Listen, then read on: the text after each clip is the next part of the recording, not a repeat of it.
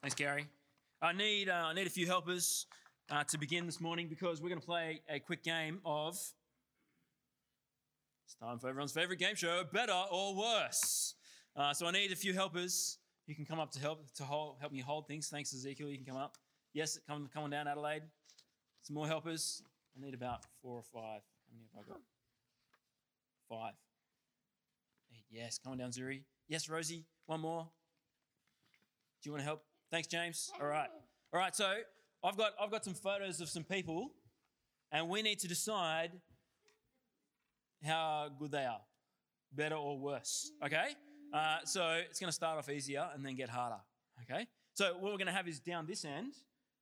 We're going to have better. Okay. And down this end, we're going to put them worse. Okay. Does it make sense? Very simple. Okay. First of all, nice and easy. Here you go, Ezekiel. You can take Jesus. Better or worse? Where do you think he goes? Yeah? You're going to you don't all need to go. Just everyone else can stay here. Just take Jesus. And do you want to stand right at the front of the stage, the edge, so everyone can see? Yes? Do you want to even move further down that way? Because I think Jesus is way better, isn't he? He should go like right up. That's it. Jesus right down that end. Okay. Now, maybe something kind of obvious so we can get a good distinction to start with. Joseph Stalin, responsible for killing possibly kind of 9 million people. Worse? You reckon worse? Okay, yep. Okay. James, you can have this one, but you need to take him down that end, okay? You're going to hold him up so everyone can see. That's it. So we've got Jesus down the better end, Stalin down the worse end. Okay, good. Oh, I missed one. Oh, it's going to be another one. All right, that's okay. All right, the next one, it's a bit tricky, Adelaide. This guy. Where do you think he goes? Adelaide, better or worse? You don't know? Do you think I should be with the person who killed 9 million people? No? Do you think I should be with Jesus? Am I as good as him? No? Where do you want to put me then? Do you want to put me somewhere in the middle? Okay, well, you can do that if you like. All right, in the middle. Okay, what about this guy, John Bunyan?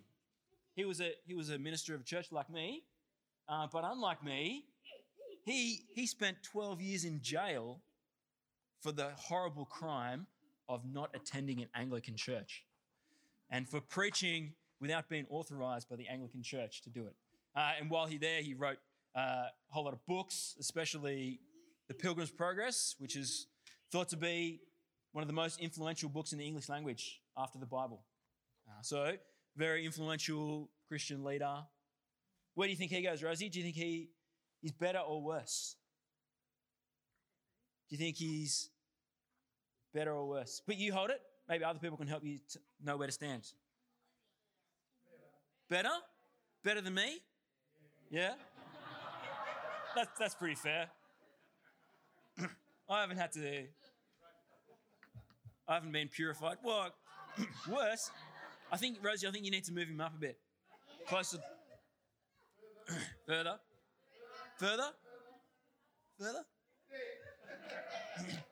All right. The last one we're going to have is the ancient nation of Israel. God's chosen precious people. Where do they go, Zuri? Do you reckon, are they better or worse? What do you think? They were very precious to God. You're putting them right at the top, are you? Right at the top, up there. Well, Jesus was born as a descendant of Israel. So you're putting them right at the end. Okay, this is very interesting. We've got, clearly Jesus is at the top, better, and Stalin is at the opposite end of the scale. That makes clear sense. And then we've got me and Bunyan and Israel. Okay. Well, thank you, helpers. You can put those down over here now. And we're going to keep thinking about this, better or worse, in today's sermon.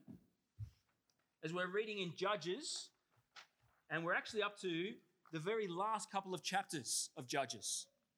The last few chapters where we actually have a bit of a break from the pattern that we've been seeing in Judges. You know, we've been seeing this pattern about Israel sins. They fail to live up to God's ways. They abandon him as the Lord and they follow other gods of the nations around them and bow down to idols and do a whole lot of other things that are wrong. And so what does God do in the cycle? He hands them over to be judged. He uses other nations to conquer them, and so that they experience hardship. They reap the fruits of their not treating him as God.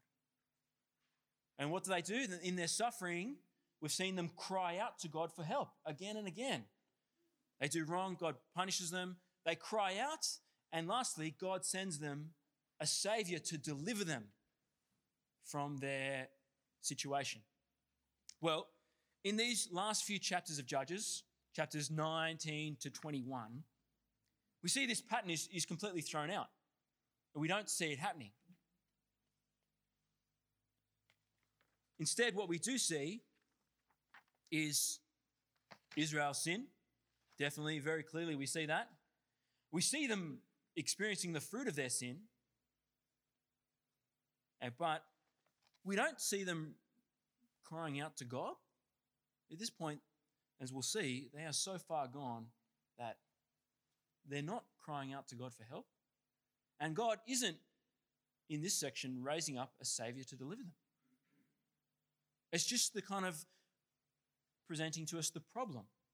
And as we look at this, you'll see the very first verse and the very last verse of these three chapters highlight this. Here we go. This is what they say. In those days, Judges 19 verse 1, in those days, Israel had no king.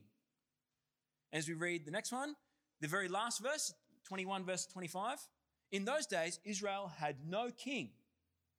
Everyone did as they saw fit.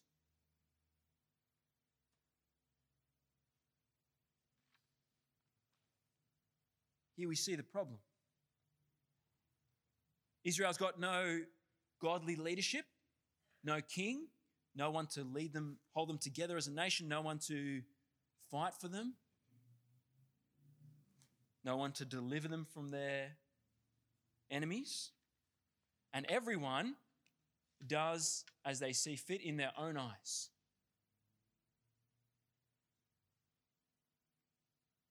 They abandon themselves from following God and his ways, and they, through their selfish mindset, their self-centered way of living and looking at the world, they do whatever they want. And that's what we see in between. In all the verses in between, we see Israel doing this, living as they see fit and some of the consequences. And let me tell you from the start, these are possibly the blackest chapters in the Bible. They make for very difficult reading and preaching.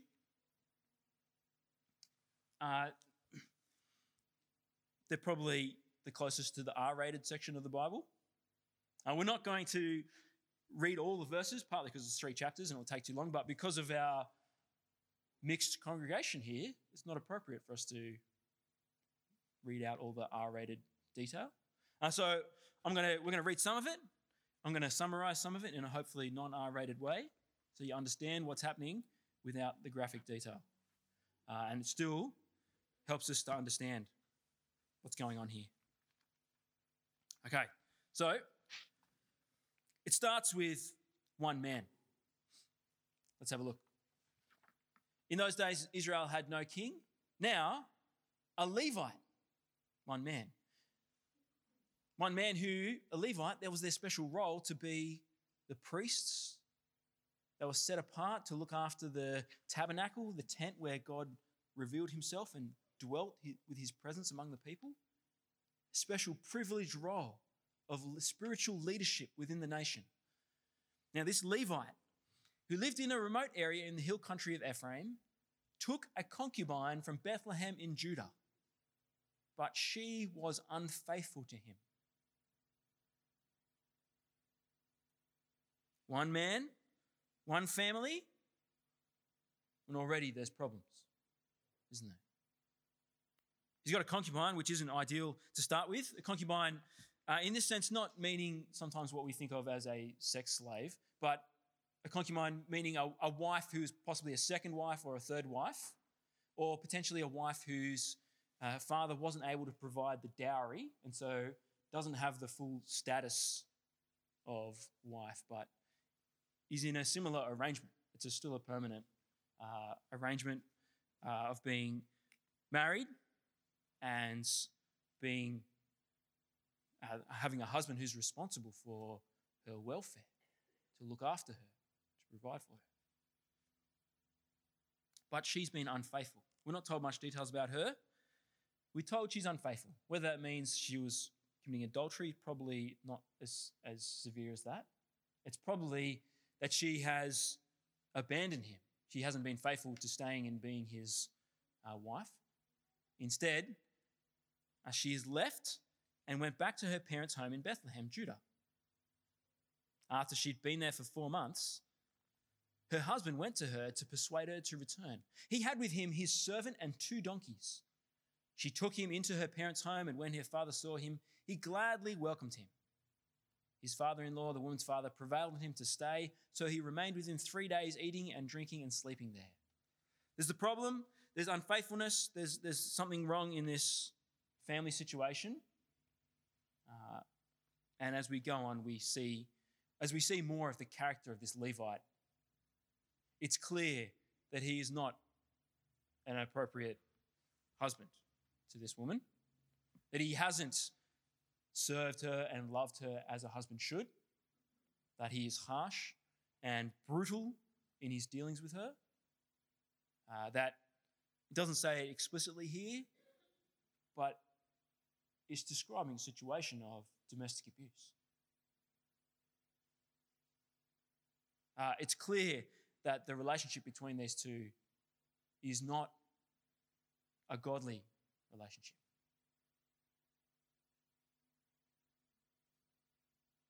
Now, this is just the start of what happens in these chapters. It starts with this man and his abusive relationship with his wife.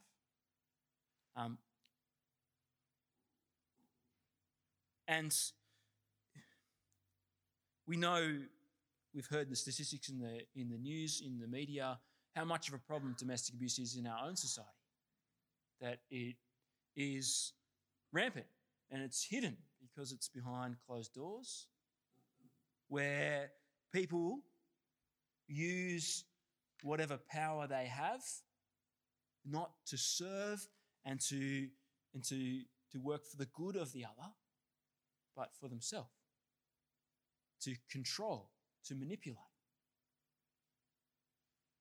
Whether that be the physical power of size and force, it's expressed in physical abuse, or whether that is emotional abuse through name-calling and belittling and just being manipulative,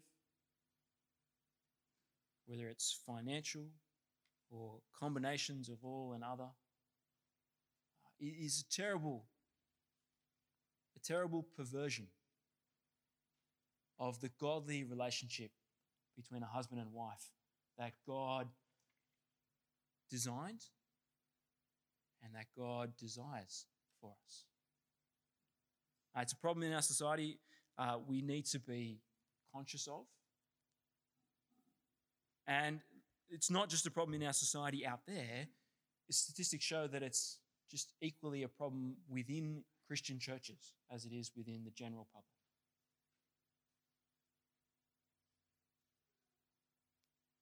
It's a problem that we need to be very clear in saying it's not acceptable. It's not okay to abuse other people, especially not your own family members of your household. But it's a problem that we know God is aware of. Sometimes when we experience the difficulties, the most painful parts of life, sometimes it's easy for questions to come up and we think, does God really know what's going on here? And people throw out accusations like, if God was really in control, surely he wouldn't allow these kind of things to happen. God's sovereignty and the problem of evil in the world is a big question that I don't want to go into fully now, but what we see here in Judges, described in the Bible, is some of the blackest descriptions of sin. God knows the heinous nature of sin. He knows how much of a problem it is. He knows how much suffering it causes. And he doesn't approve it just because it's written here in the Bible as we go on and read more of it. Just because it's detailed here, don't be mistaken in thinking that, well, it's justifiable. God somehow condones it just because it's recorded. Most of the Bible is recording the sinfulness of humanity. It's not something that God approves.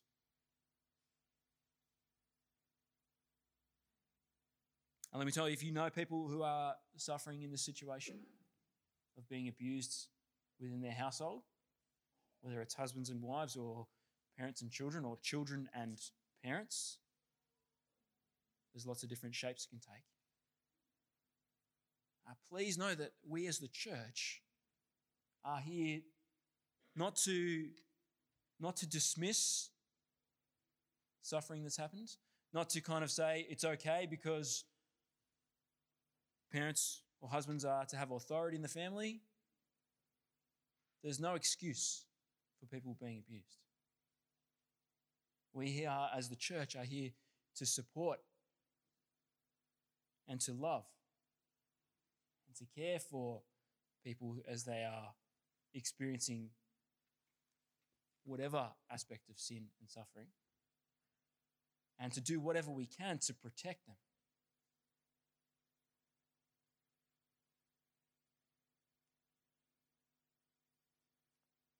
Israel, on this point, falls down. They don't protect this family. What starts with one family, the husband goes back to the father-in-law. The father-in-law gives back his daughter, sends her away after some kind of competitive hospitality kind of things going on, which is an interesting thing in itself, but we won't talk about that now. He gets stuck there, and eventually he tears himself away from the father-in-law's over-exuberant hospitality, and he takes the concubine, and they go. And they travel and to head back to their home in the hill country of Ephraim. But on the way, it's a multi-day trip. And on the way, they need to spend the night. They've left too late in the morning, or probably the afternoon. And what do? Well, let's keep reading a bit more. From verse 11. And when they were near Jebus, which is the old name for Jerusalem before it was conquered by King David and the previous inhabitants finally driven out. When they were near Jebus and the day was almost gone, the servant said to his master, "Come, let's stop at this city of the Jebusites and spend the night." His master replied, "No, we won't go into any city whose people are not Israelites. We will go on to Gibeah." He added, "Come, let's try to reach Gibeah or Ramah and spend the night in one of those places." See, he's worried about, he doesn't want to go and stay with foreigners. He's going to stay with his own people, the Israelites, in one of the Israelite towns. So they went on, and as the sun set as they neared Gibeah in Benjamin. There they stopped to spend the night. And they went and sat in the city square, but no one took them in for the night. Here are these travelers. They're vulnerable. They go out hoping for hospitality from their fellow Israelites. They're sitting in the square, but no one takes them in. What protection is going to be provided for them? What intervention to stop abuse? Well, an old man finally comes up and he says to them, "You're welcome at my house. Let me supply with whatever you need. Only don't spend the night in the square." He's worried. It's dangerous to be out in the square of this Israelite town. Why is it dangerous? It's because people in this town of Gibeah can't be trusted to look out for those who are weak and vulnerable, those who don't have shelter. They can't be trusted to provide what's needed, to serve. No, just the opposite. So the abusive situation we see in one family, we see amplified here in a whole town. Gibeah is a town full of abusers. Yeah, so the man says, let me supply whatever you need, only don't spend the night in the square. So he took him into his house and he fed his donkeys. After they had washed their feet, they had something to eat and drink. Now, while they were enjoying themselves, some of the wicked men of the city surrounded the house. Pounding on the door, they shouted to the old man who owned the house, "Bring out the man who came to your house so we can have sex with him." Israelite people, God's chosen people in this town. What hospitality do they want to show to these strangers? They want to use and abuse them. They want to exercise their corrupt desires, to fulfill their lusts of the flesh. If you think it sounds familiar, you're right. It's very similar to what happens when angels came to visit Lot in Sodom. Now, there's this demands on the man of the house and expecting him to hand over his guests. What twisted hospitality they expect him to show. Now, if you think this is bad enough, here's where it gets messy. The man instead wants to send out his daughter and the concubine. That doesn't go down so well. That's not what the townspeople want. Eventually, the concubine gets sent outside, and she is the one who bears the brunt of the town's abuse.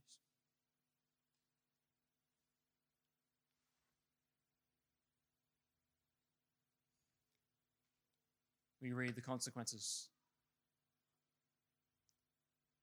No? Gone too far. We can see the consequences in verse 27. Don't have it on the slides, I'm sorry. When her master got up in the morning and opened the door, he stepped out to continue on his way. There lay his concubine, fallen in the doorway of the house, with her hands on the threshold. He said to her, see how much care he shows, "Get up, let's go." But there was no answer. The man put her on his donkey and set out for home. We're later told that she has died.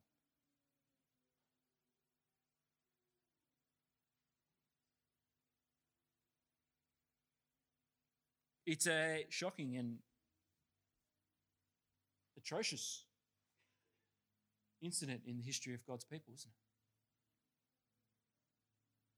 What's happening here? Well, what should have been a holy people, God had specially chosen and set apart to live distinct from the nations and to be a light for them and to bear his name not in vain,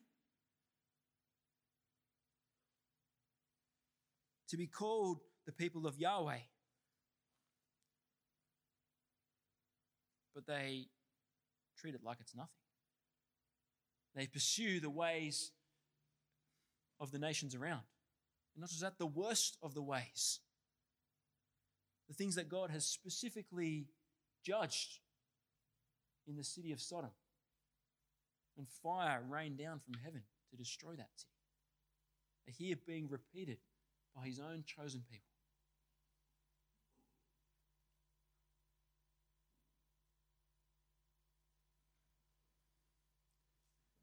We're getting a picture of a family and a nation, and a city that is just morally bankrupt, aren't they?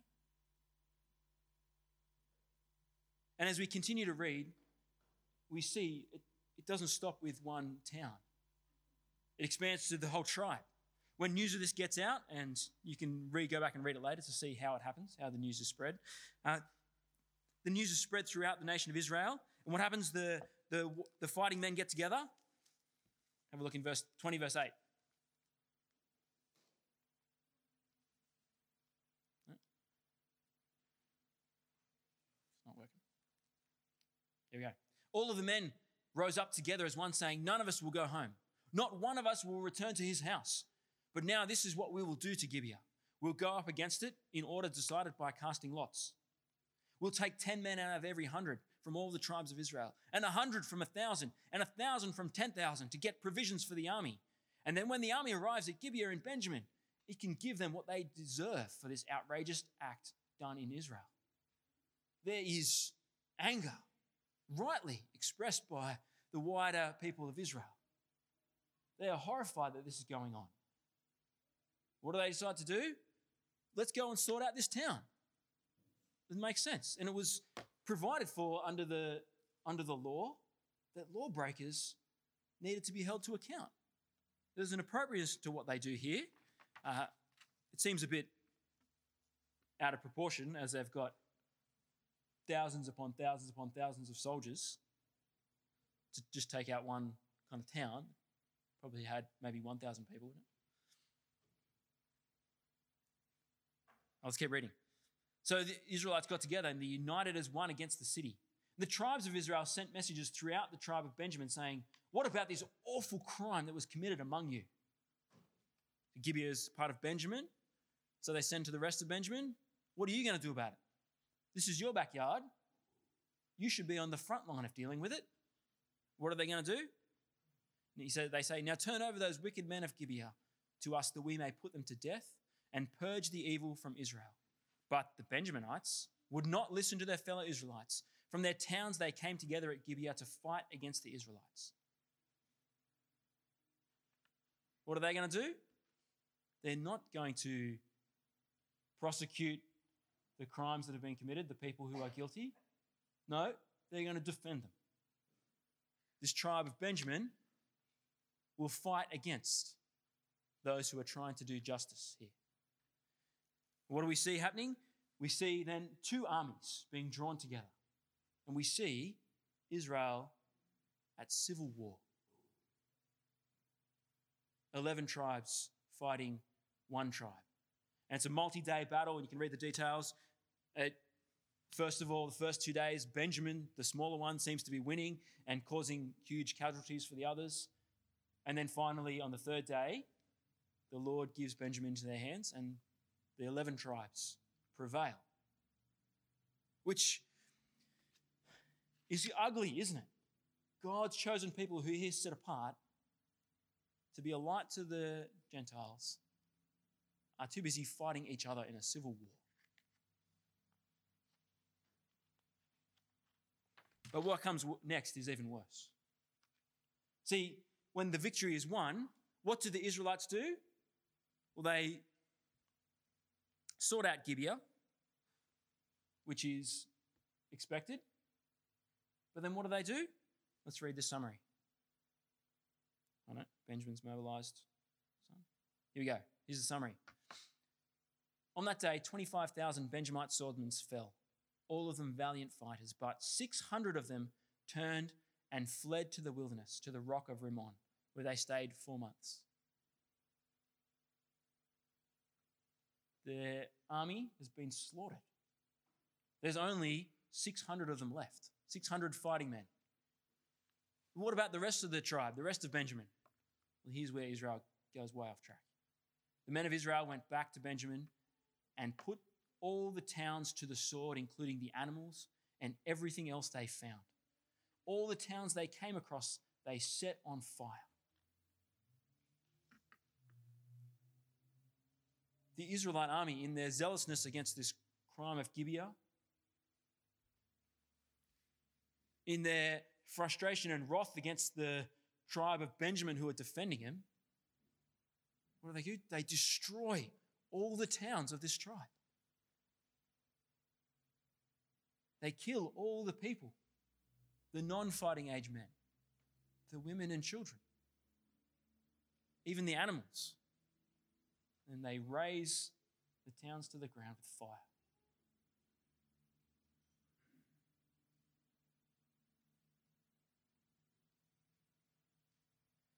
Here, they extend themselves way beyond just prosecuting the crime. It's not just they fight the war and when the war is won so that they're allowed to go forward and sort it out. No, they go way beyond that. They, here in enacting the sacred ban, what God had commanded them to do to the idolatrous nations that he was punishing in the land, here they direct that same action towards God's own people. They're brothers of the tribe of Benjamin. They take God's judgment into their own hands.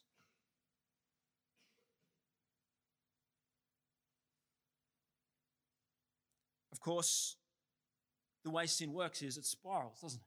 What starts with one family and then we see amplified in one town is now expressed by a whole nation, not seeking to live under God and do things according to his way, but doing what is right in their own eyes. And this causes more problems. There's 600 men, was it 600 or 700 men of Benjamin left? And that's it. And there's this, what are they going to do going forward? They've got no towns, they've got no families. Is this going to be the end of the tribe of Benjamin? The men of the rest of Israel have all sworn an oath that none of them will give their daughters to marry a Benjaminite. So how are they going to get children? How are they going to get the next generation? Well, this problem and the rest of the chapter 21 describes how they overcome this. Do they turn to the Lord and see this is a problem that we can't solve? We've made our oath. What's your solution? Can you miraculously provide? Because we can't do it in our own strength. Do we need to go back on our word that was made hastily and rashly because it's a better outcome? No, what do? They hatch up a horrific plan that involves kidnapping child brides from within other tribes of Israel.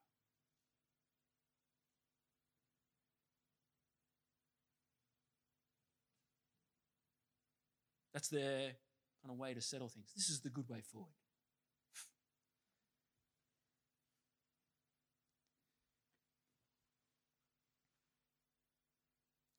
When we had the better or worse row and Israel was up closest to Jesus, maybe we got that round the wrong way. Maybe they should have been down closer to the Stalin end. They seem to act in similar ways. They're willing to shed life so wantonly. So what we see here in the nation of Israel is the outworking of sin, isn't it? Sin isn't just a problem that kind of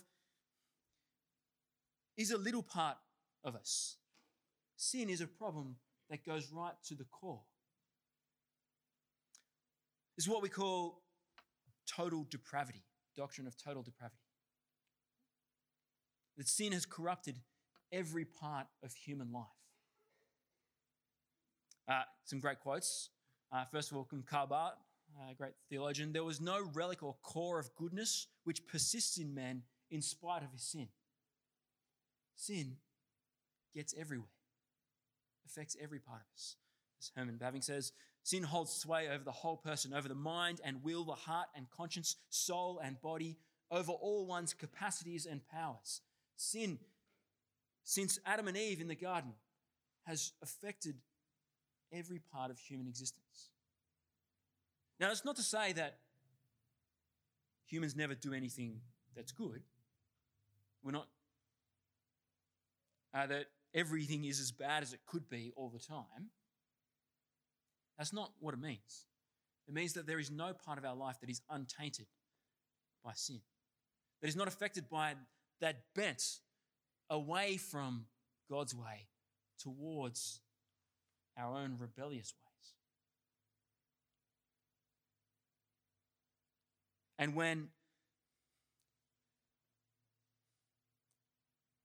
when God's common graces are removed, his graces of family constraint, of discipline to teach us what is right, constraint of government with laws that punish the wrongdoer, fear of others, even our own conscience when it has become corrupted, so it's not able to lead us in right. When these common graces are stayed, the natural progression of humanity is spiraling into evil. And this is something that is true for all people, even God's chosen people, Israel, the people he set apart.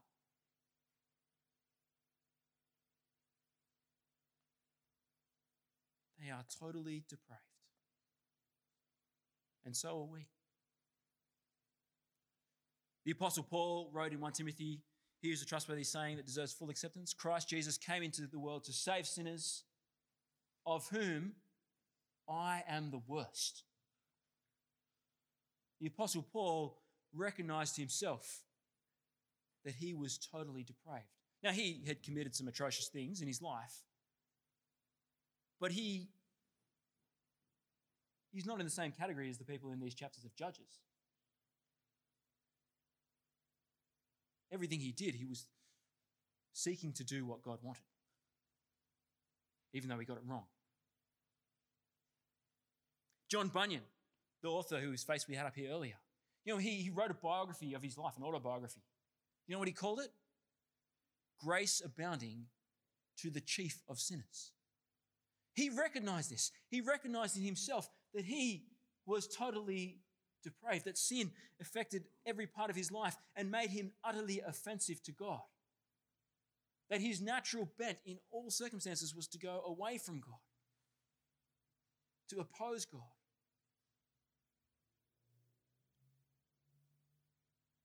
That he wasn't able to do anything to save himself from this position. It's only by God's grace, his abounding grace. If you would ask me where my face should belong, it shouldn't be anywhere resembling close to Jesus. In fact, you should take it as far away from Jesus as you can. Because that's the reality of me as a sinner. That there is nothing in me that is good.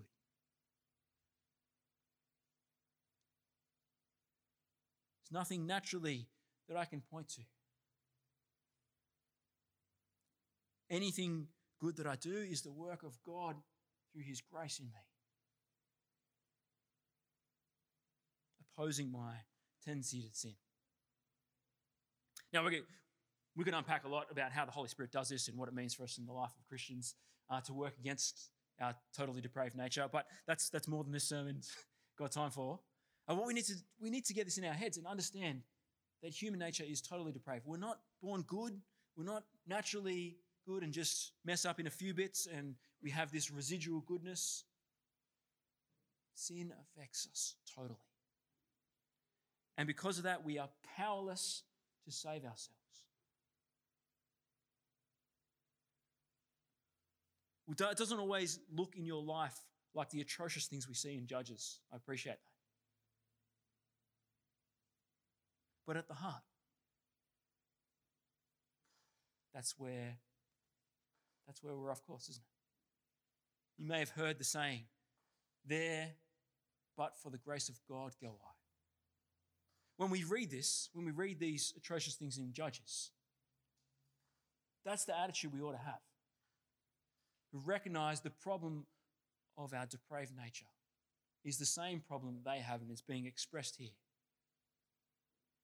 But for the grace of God, that's where we would go to. Spiraling down and down into wickedness.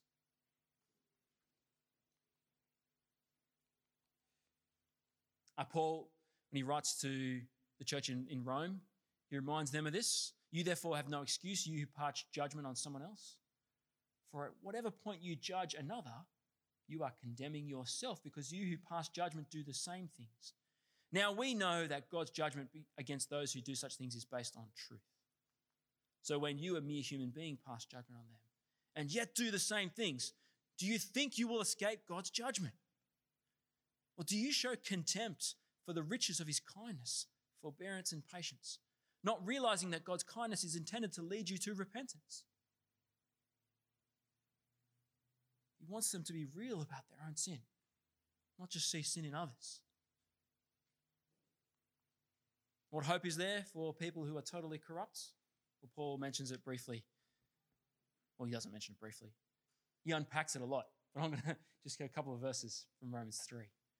There is no difference between Jew and Gentile, for all have sinned and fall short of the glory of God, and all are justified freely by his grace through the redemption that came by Christ Jesus. God presented Christ as a sacrifice of atonement through the shedding of his blood to be received by faith. Israel in Judges, we see, had a problem. A problem that the writer sums up in the bookends by saying they had no king. The writer, through whatever divine inspiration he's got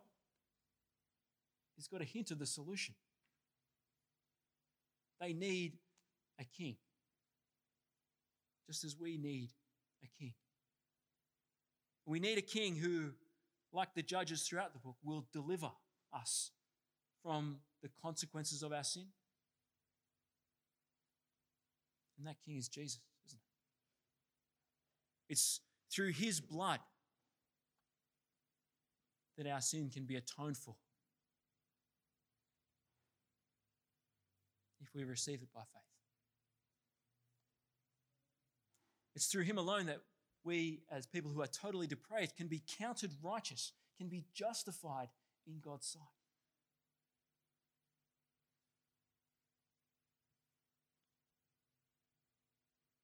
If the book of Judges reminds us of nothing else, it shouldn't remind us about how bad those Israelites were back then. It should remind us of how big the problem of human sin is. And that's important, because the bigger we grasp the problem, the better our grasp of the big problem, the bigness of the problem is. The better our grasp of the bigness of God's salvation in Jesus will be. The blacker we see our sin, the more scintillating we will see our Saviour.